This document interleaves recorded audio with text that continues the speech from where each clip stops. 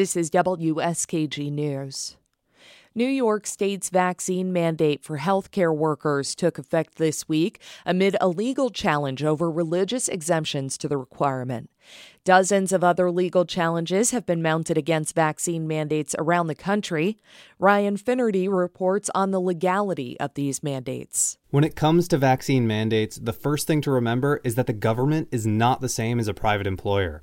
Companies have wide latitude to mandate vaccines based on their values and operational needs, as long as they comply with equal employment opportunity laws. Numerous large companies, including Tyson Foods, United Airlines, Facebook, Google, Disney, Walmart, very large companies are implementing requirements to get vaccinated. Jennifer Pyatt is an attorney with the Network for Public Health Law.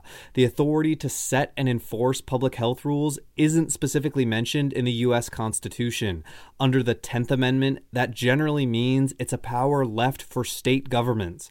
Pyatt says 2 U.S. Supreme Court cases, one in 1905 and another in 1922, made that power official. Those 2 cases spelled out that states have the authority via their police powers to implement vaccine mandates.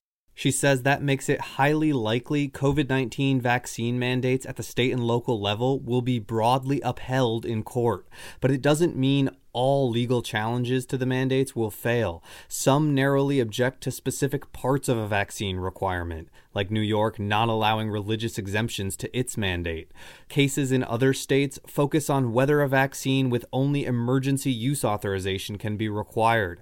Pyatt says the Supreme Court could use one of those cases to establish new limits on states' authority. Whether the Supreme Court will want to take up cases that now wrap in emergency use authorization into the argument, or that are articulating, religious freedom-based arguments that they want to specifically address, that is totally up to the court. Some states have gone in the opposite direction, banning or restricting vaccine mandates. And the Biden administration recently waded into the legal debate, announcing a series of vaccine requirements that could cover as many as 100 million Americans.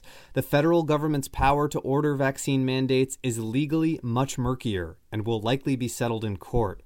All told, Jennifer Pyatt estimates there are at least 50 vaccine mandate cases already working their way through state and federal court systems. A decision in the religious freedom case challenging New York's healthcare worker vaccine mandate is expected by October 12th. I'm Ryan Finnerty for WSKG News.